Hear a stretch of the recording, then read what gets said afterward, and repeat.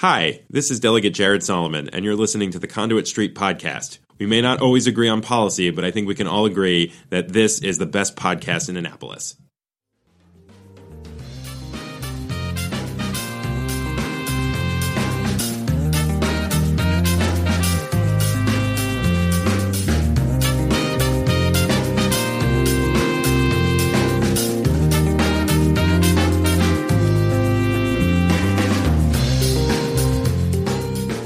Hello and welcome to the Conduit Street Podcast. Kevin Canali here with my co-host, Michael Sanderson. Michael, how are you today? Doing okay. How are you? I'm hanging in there. We are recording Friday morning, Michael. Right? And so if the listeners can tell, there's like a little different cadence and sort of a little, haze in the atmosphere. We're a little bleary-eyed. A long night of legislating and session work and reading amendments and all that kind of stuff. That's pretty much what late session is all about, right? A lot of legislative work happening in town. Legislative work in town. Right, yeah. And legislators also doing a lot of legislative work around town. For sure. So on this episode, we will get into some high-profile issues this week in Annapolis. It was a very busy week. We'll talk a little bit about gerrymandering. We'll give you an update there. Talk about the budget, and then a few other odds and ends. And Michael, let's start on the budget. We talked about the budget a little bit last week. Where we left it was that there was a conference committee coming together to work out differences between the House and the Senate versions of the budget. Right. The update here, of course, is that the budget conferees came to an agreement on a new spending plan.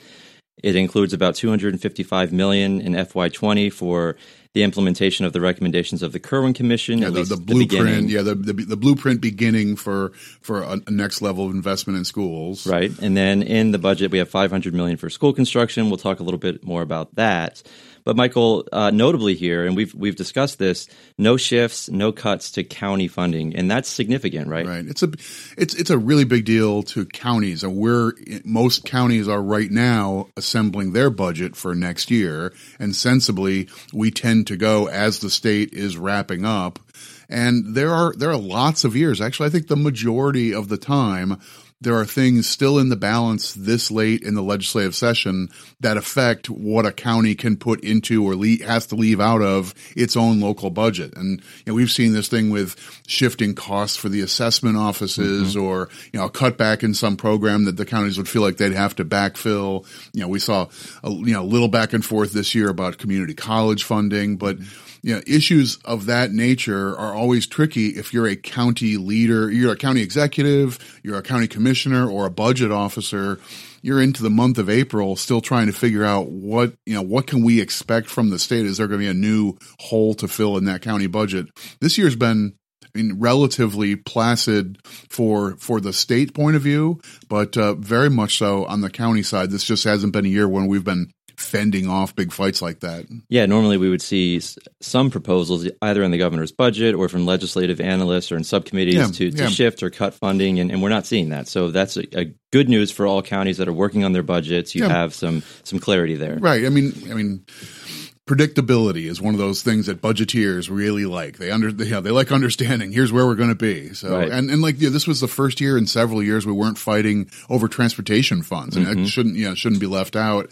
That the share of the gas taxes and so forth that went to local governments year after year, it's been an add-on in the governor's budget, and we just didn't know whether it was going to hold, and we had to wait to see the final state plan. I mean, this year, after legislation last year said we're going to go to a higher level and stay there and build it in, there really wasn't any debate about cutting that back this year. So that's been nice if you're trying to do some potholes and fix some roads and bridges. Yeah, it was weird not to be fighting over highway user revenue this year. No fooling. But it's a good thing. So we mentioned Kirwan funding and school construction funding, Michael. Interestingly, we know we've talked about the blueprint bill. You mentioned it. That bill, the Kirwan bill, has not yet moved, but we do expect it to move. And now that they've allocated some of the funding, the bill will have to be amended. But no doubt, it's not like this bill missed crossover, so it's not going to move, right? Yeah, I don't think there's any reason to think that there's going to be a procedural problem getting a bill to pass. So, the funding elements were sort of in the budget and the reconciliation bill. There's still some work for the governor to do some follow through on. So we'll see about the final pieces of that. But I think that the expectation is that one or both of those bills, the blueprint for Maryland's future, one or both of those bills are going to move in the days ahead and in more or less more or less the form that they started out. I mean, there may be a little turn a clank here and ratchet that, but I think in big picture, those bills will look substantially similar, and they'll get through. So the operating budget is done. We're now working on the capital budget. Michael, I know there is some extra money for school construction in the capital budget. And on that note, we talked last week about a school construction bill, high-profile bill. Right. That bill had a hearing this week. The money in the capital budget, the extra bump for school construction, how do you read that in regard to this big school construction bill that is currently sitting in the Senate and awaiting action? One thing process-wise is for people trying to understand the Maryland budget process, we're one of a kind, and you and I have made reference to this all the time, that in the Maryland budget, the governor has to put funding in. Nothing gets into the Maryland budget unless the governor puts it in. The legislature can cut it, they can restrict it, but they can't add or move it around. Right. Capital budget is an exception to that rule. The capital budget is more or less like any other bill. It's spending, generally speaking, the proceeds from state general obligation bonds, but also it can be cash. We call that pay as you go or pay go. But the legislature can add money to the budget. And the flip side is the governor can line item veto things that are in the capital budget. So that's a more conventional bill. It's the annual operating bill is the one that has all these special provisions about the governor's very powerful on the front end, but then the governor has no say at the end. Once the legislature passes the budget, that's it. It's law. Right. So that bill is done. It's not awaiting signature, or the governor doesn't get another bite at that apple.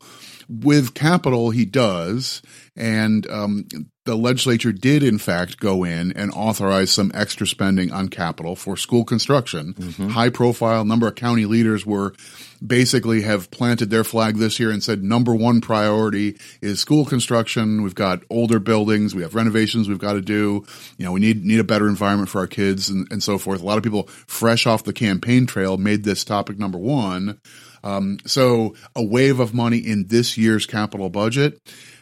I guess you could read that either way, that is either in lieu of this big spending plan. We've called it the supercharged school construction. $2 billion for school construction. Right. So either it's in lieu of doing that, or it's potentially it's like the jumpstart to get things going right away and phase right into that program. No, I don't think anyone expected that new structure was going to build a school in the next 6 weeks. Right. So, but the idea of doing a new set of revenue bonds at the state level and get the next few years being big dollars for school construction, still on the table. Whether that bill moves this year, whether it's in the mix for next year, I think is uncertain. Okay, and we mentioned last week a quirky provision in the Senate budget language, which has to do with transportation priorities for counties, right? And so, you have a big road show, the state goes around and here's priorities from counties. You send in your letter as a county listing all of your priorities.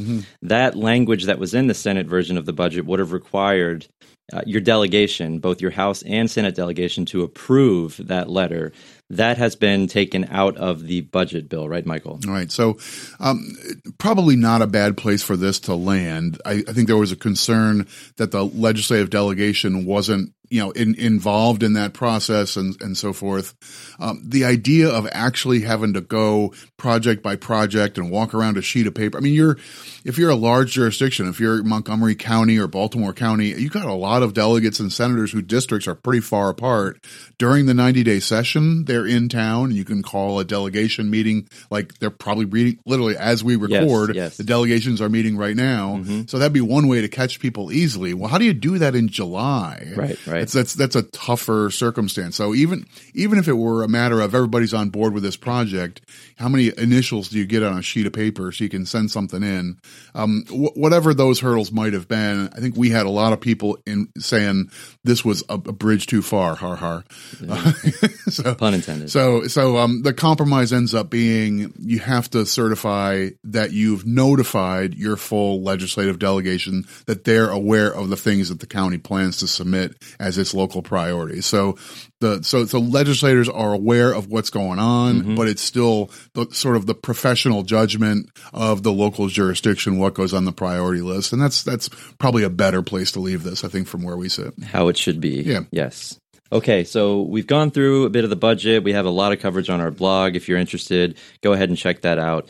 Michael, let's get into some of the high-profile issues in the House and the Senate this week on the floor. Yeah. It was a really busy week, and we can start with the End-of-Life Option Act. This is obviously a very controversial bill. We've seen some states do this, and it essentially would allow you to end your own life if after you jump a bunch of hurdles and you have to have numerous doctors sign off, right? It's physician-assisted suicide under a variety of different conditions and restrictions. I mean, the House passed a version of this bill. It wasn't clear what the Senate would do, and we've been saying really since the primaries last year, saying we think the floor of the Senate is sort of the most interesting venue for the legislature this term, and everybody's going to be watching the floor of the Senate for issues that have a partisan split or have heartstrings like this bill definitely does for a lot of people. This one's not a crisp, clean blue versus red kind of issue. People's background and their family views or their personal experiences and so forth really clearly shaped this debate a lot. We heard a lot of people stand up with heartfelt arguments really on both sides. Yes, absolutely. Yeah. And I mean, this has been going on for weeks. As you said, the House passed the bill. It made it to the Senate. The Senate amended the bill. Yeah. I'm not even sure if the House, a lot of, and there was talk on the floor of the Senate that some of the supporters of the original bill were withdrawing their support after seeing all the amendments and changes and what made it to the floor of the Senate. So that's one indicator that the Senate is that the floor of the Senate and maybe even the Judicial Proceedings Committee who passed it out, they really wrestled with this. So anyway, indicator that the Senate floor is still going to be an arbiter of an awful lot of tricky issues for the legislature. That's definitely what happened here. Absolutely. And so it got to the floor, and actually you had a couple members of Judicial Proceedings make a motion to recommit the bill to committee. Those motions failed, and ultimately we got to a vote. And Michael, the bill failed on the floor. The vote was 23-23. Yeah, this is weird. The vote was actually on. I think the bill was on second reader, which is usually to move from second round to third round is sort of a perfunctory.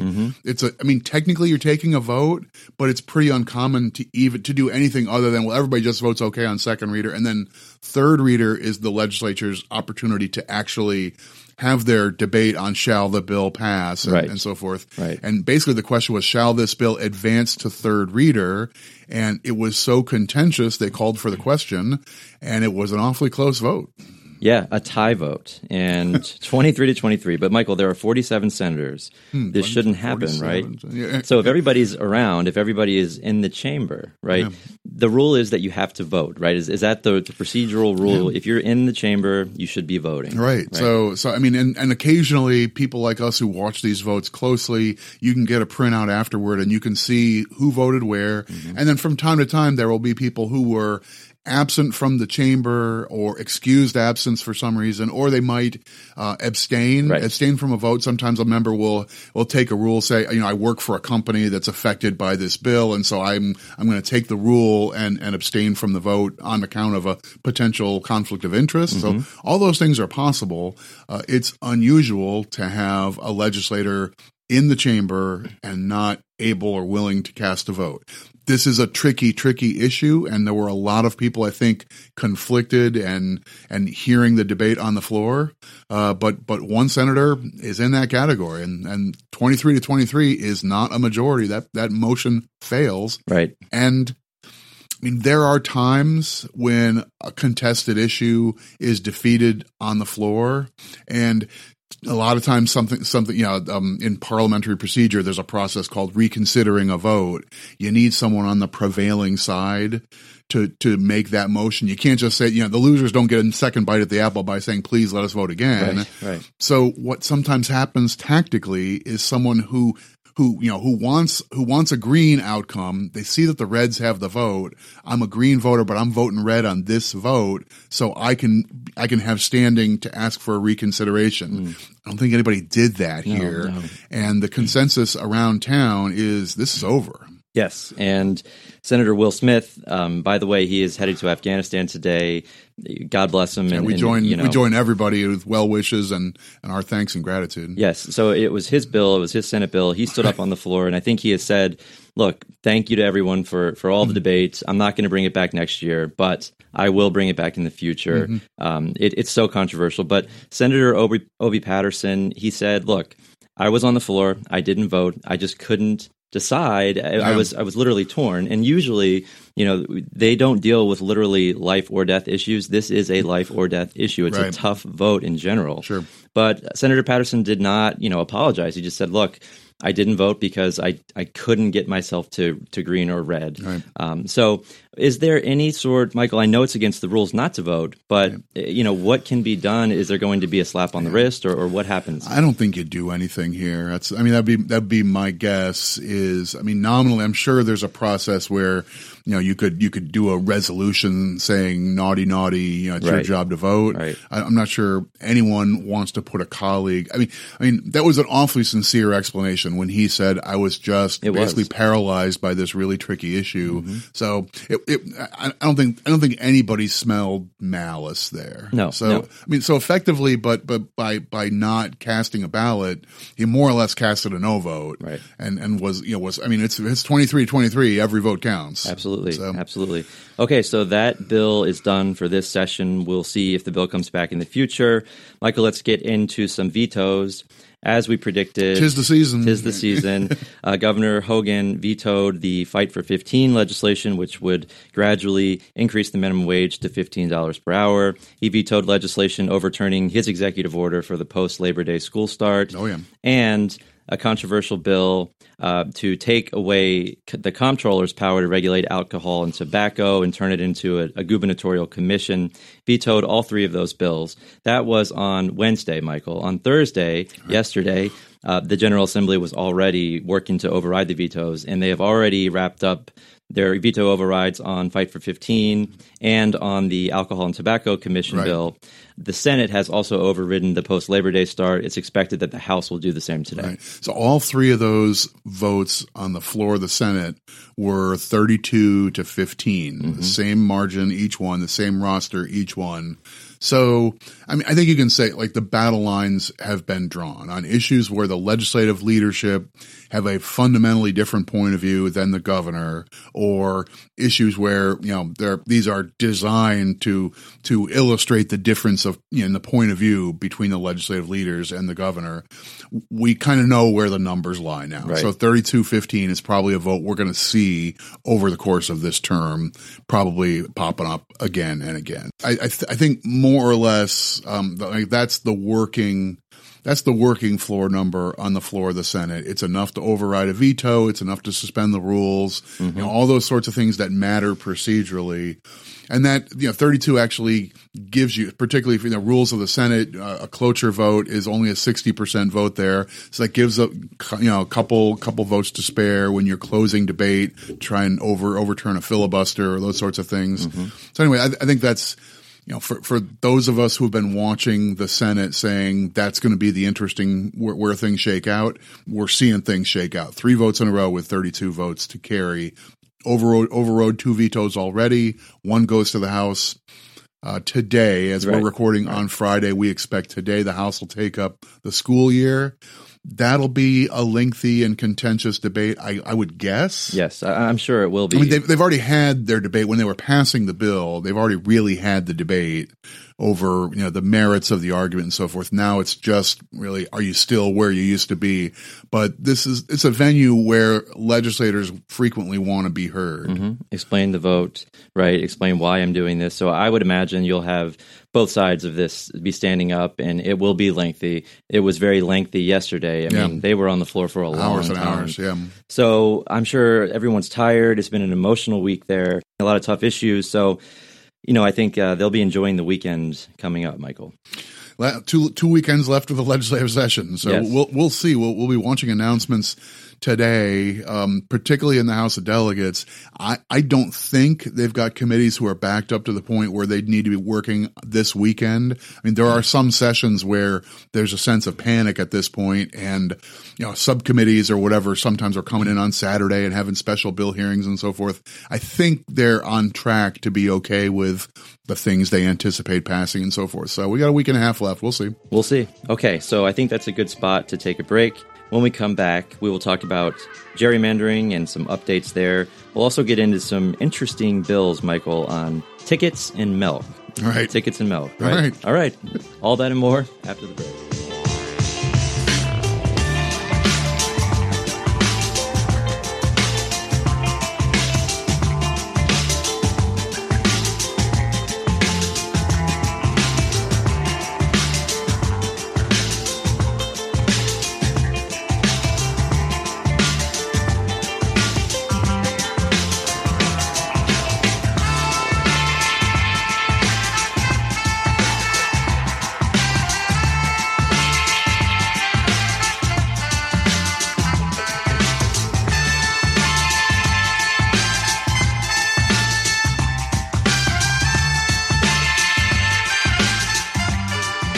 Welcome back to the Conduit Street Podcast. Kevin Canale back here with Michael Sanderson.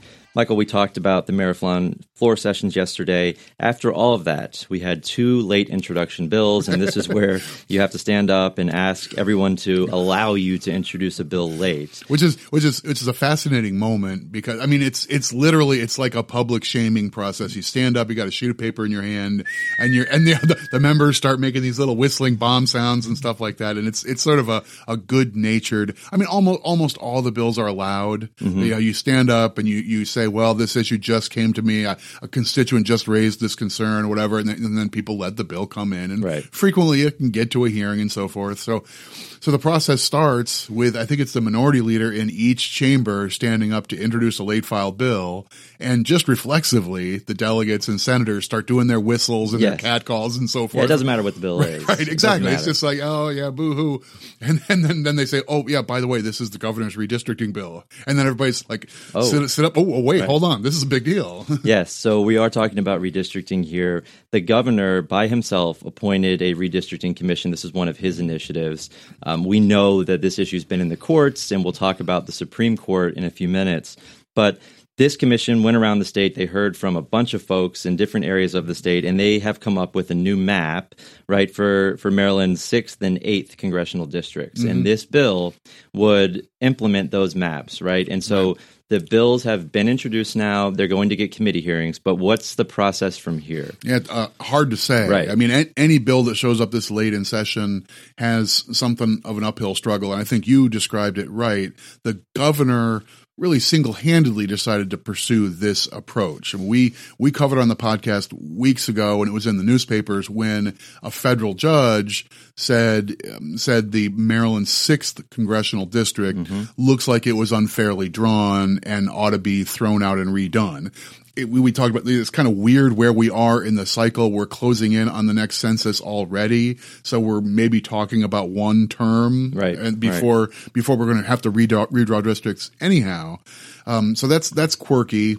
The other part is you can't change only one district, so you have to affect at least one neighboring district. And this ended up really being a debate about the 6th, which is the westernmost district, and then the 8th, which is the one right against it. Right. And those two districts, redrawn the line between the two, mostly to address the contours of the current 6th district, which includes most of Appalachian, Western Maryland, but then reaches down into Montgomery County, and some would argue deliberately so to pick up pockets of registered Democrats and bluer voters. Right, and so there's allegedly gerrymandering there. And again, we mentioned this is in the courts, and the Supreme Court actually heard this case this week. The governor this whole thing's in focus this week. Right. It's on the table in Maryland because the legislative proposal to redraw those two districts was introduced as this late filed bill, but literally like within a day happens to be the oral arguments before the Supreme Court.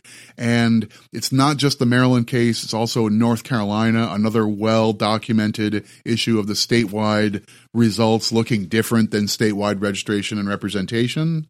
So it's the same kind of issue. And honestly, for people who care deeply about these topics, people like Walter Olson, who was really involved in the Maryland process, but people who have been following district drawing as a policy issue for years and years, this is kind of a dream setup. Super Bowl. Yeah, but in particular, having North Carolina, a place where the allegation is that a Republican legislature wrote unfair districts to disenfranchised Democrats, and Maryland, where it's the parties in reverse, and it's a Maryland-dominated legislature in allegedly disenfranchising Republican voters. That's maybe a better context to make your case. If this is the case, this maybe is the pair of cases you want to get to the Supreme Court. So it doesn't look like it's purely, one of these matters where it's team red and team blue.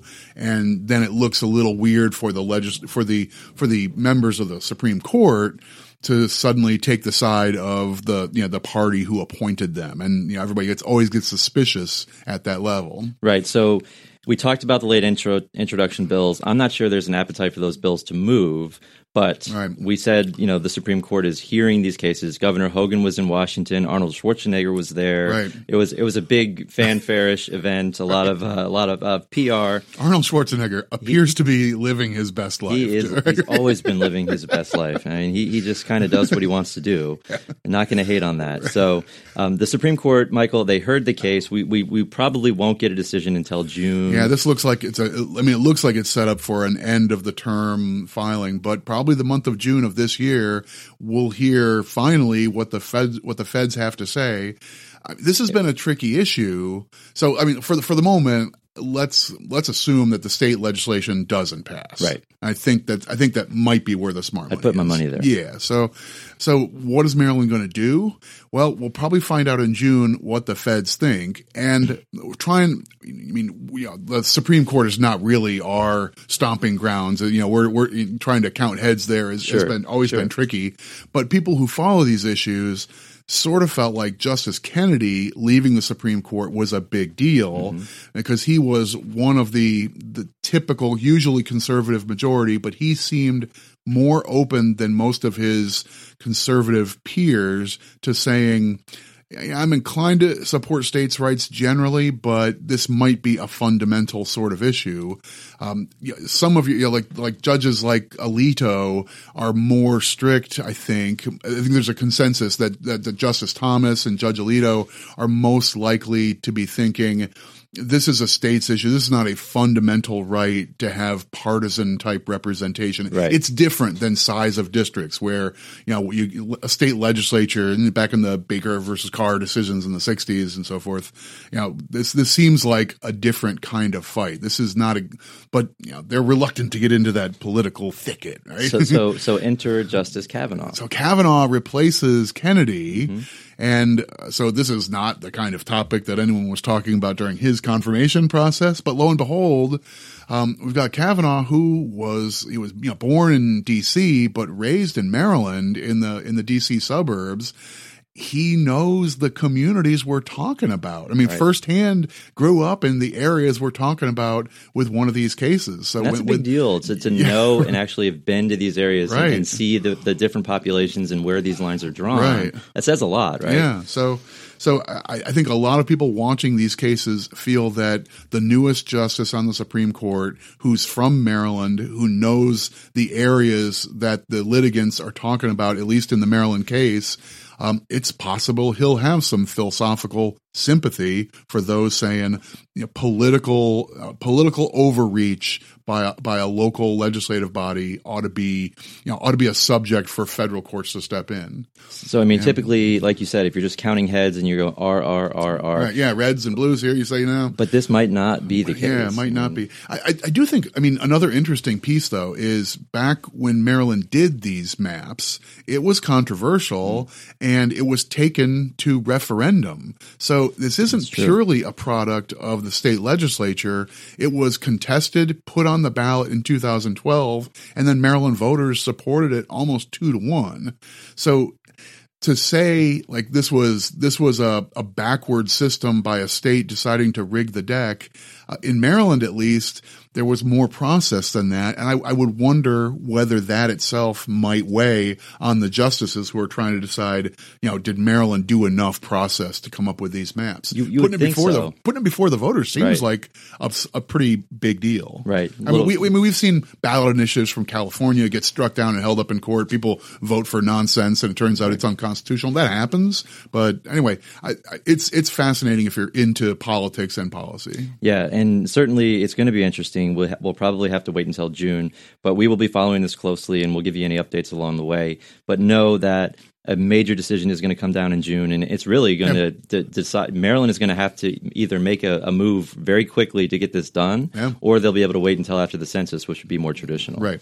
Okay, so let's get into some interesting bills, Michael. We love to look at interesting bills, stuff that we find fascinating. And we're not going to talk about highway user revenue. We're not going to talk about Kerwin and stuff, right? So we're going to talk about other odds and ends, but just stuff that we think is interesting. Yeah, and so the first one here is new rules for ticket resellers. So, Michael, have you ever been ripped off by, you buy tickets from somebody, they never show up, or it turns out they never had them, or they're bogus tickets. That's happened to me once, right? Oh. I got sold tickets, and it's like I've got seat C17. There is no row C in that section, sir. This is not a ticket, sir. Right? Yeah, sir. No, sir.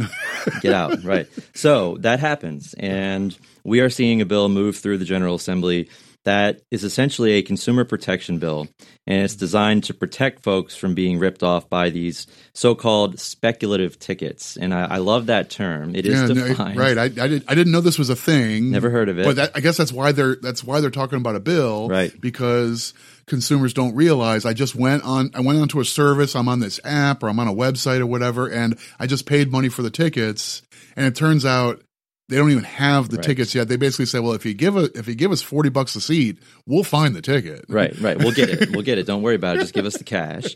But they don't have the ticket. So this bill defines that term, and it also would require a reseller to disclose that actually the tickets they're offering are indeed speculative, a number of other disclosures. And so if you're trying to sell me tickets, Michael, and I give you the cash, you have to tell me, by the way, I don't have these tickets yet. I think I can get them.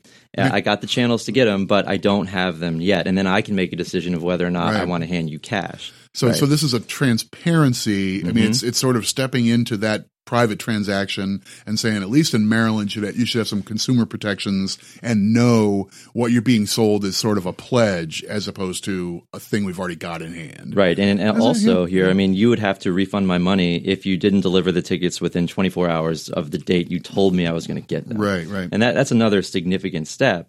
And while we are on this subject, Michael, in Virginia, they actually passed a law that makes it easier to resell tickets. And personally, I love this law because I have been affected by this scenario multiple times. So let's see, Michael, just for the sake here, go along with me. So let's say you buy tickets to your favorite band, right? You're all excited. And then you look at the calendar and you realize, I can't actually make it because maybe you'll be in Guam that week on vacation. I'm not missing that. You're on a podcast tour or whatever, right? So no problem. You're just going to sell them, right? You sell them on Ticketmaster's website or another website. Someplace, right? Wrong. So unless that concert is sold out, Ticketmaster has a policy that prohibits you from reselling on its website. And they also have a policy that you can't sell them anywhere else, right?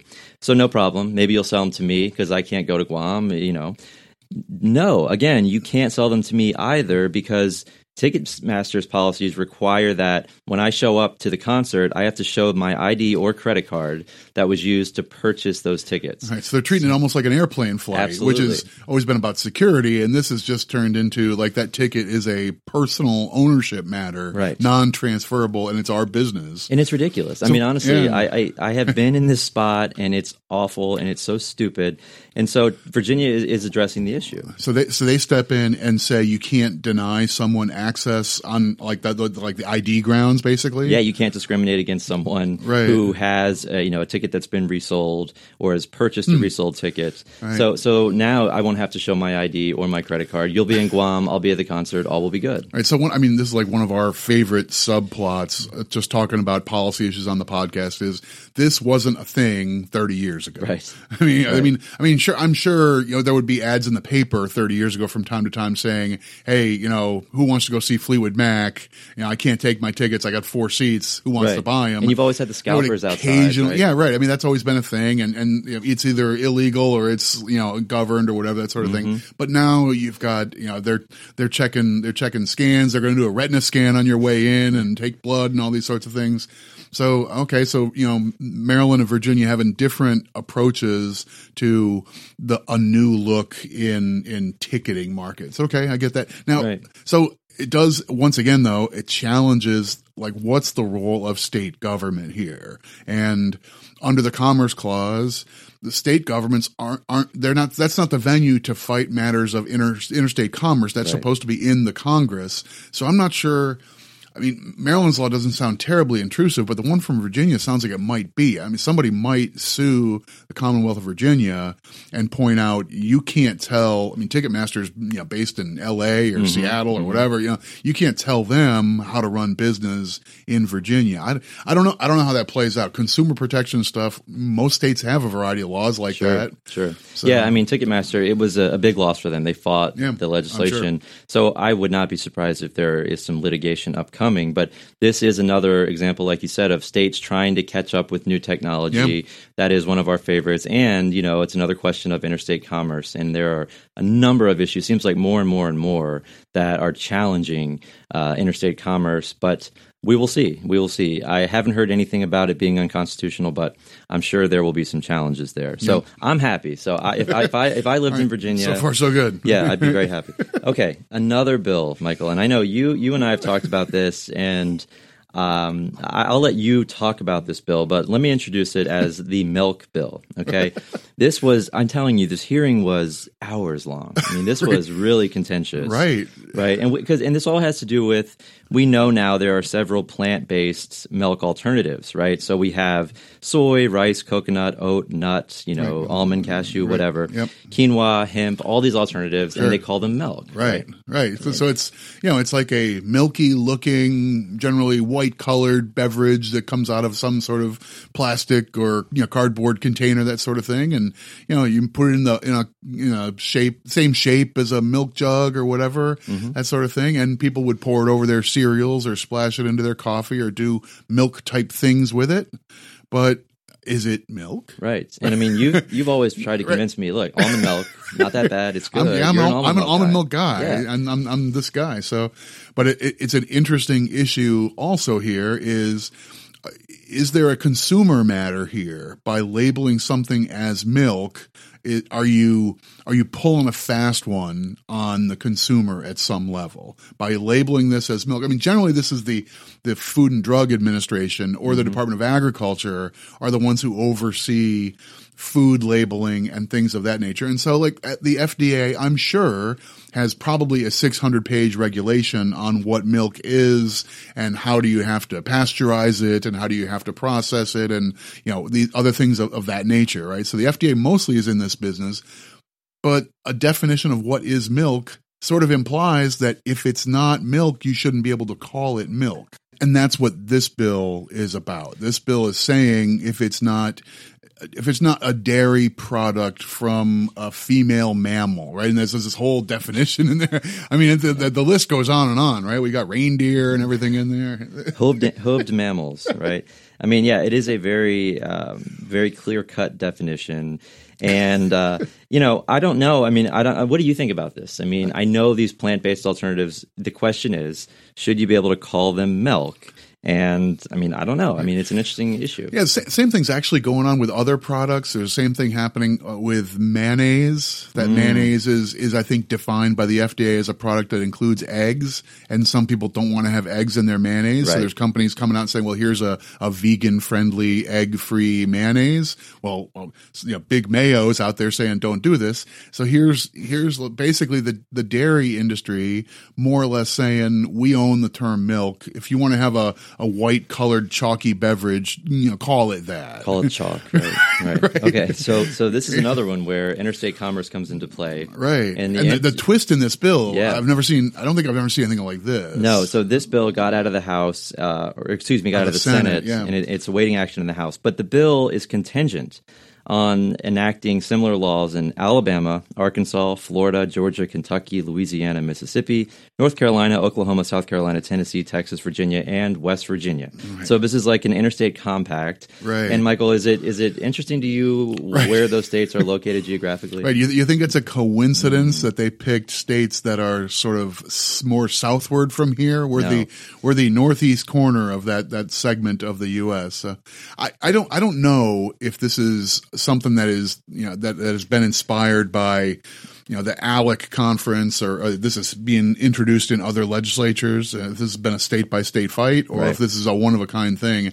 But this idea that this won't become law just because we pass it in Maryland. It becomes law if that whole list of southeastern states all agree that this is what we're signing up for. So multiple hurdles there for this to actually have an impact in Maryland. But it is interesting, and I guess that's the way they get around that interstate commerce issue. And again, this is another one where that issue is popping up, but we'll have to see what happens in the House. Again, it got out of the Senate, it was amended, and I think one of the big amendments was we're going to make it contingent on laws passing in all of these states. Right. So interesting stuff, both like the nuts and bolts of trying to pass a bill that might on its face be unconstitutional. And how you can fix that. How do you fix that because it's an interstate commerce matter? But then also, like, is this a problem that needs fixing? I'm not sure if I can speak for everybody who's looking at soy milk and almond milk and rice milk and so forth. I thought you were like the arbiter of almond and soy and plant-based milk. I mean, I'm that guy, and my family and I use that product, but I don't think there's that many people out there who are confused whether this is from an animal, even if it says like rice milk. Yes, I tend to agree with that. I mean, but we'll see. Yeah. We'll see. Obviously, some folks think it's an issue. So maybe we leave it there for this week, and we'll think about how we should define milk, and maybe we'll try and get back to our listeners. Maybe it'll be Mako's initiative bill for next year. So we need stuff to do, right? All right, better start getting on. We got a week and a half left in this session. Maybe we'll pick up a new issue. Right? So we do have a week and a half left. Michael, Sine Die is coming, and we will have a big wrap-up. We'll have an episode next week, but then I expect we'll do a big wrap-up of Sine Die and update folks on where everything landed. And so we'll do that on Tuesday or Wednesday. Okay. Maybe Wednesday. Might be good. Let's be realistic. Okay, so that'll do it for this week. Michael and Kevin signing off. As always, if you enjoy the podcast, please give us a like, subscribe, share it with your friends. It really helps get our message out. Until next week, Michael and Kevin signing off, and we will talk to you soon.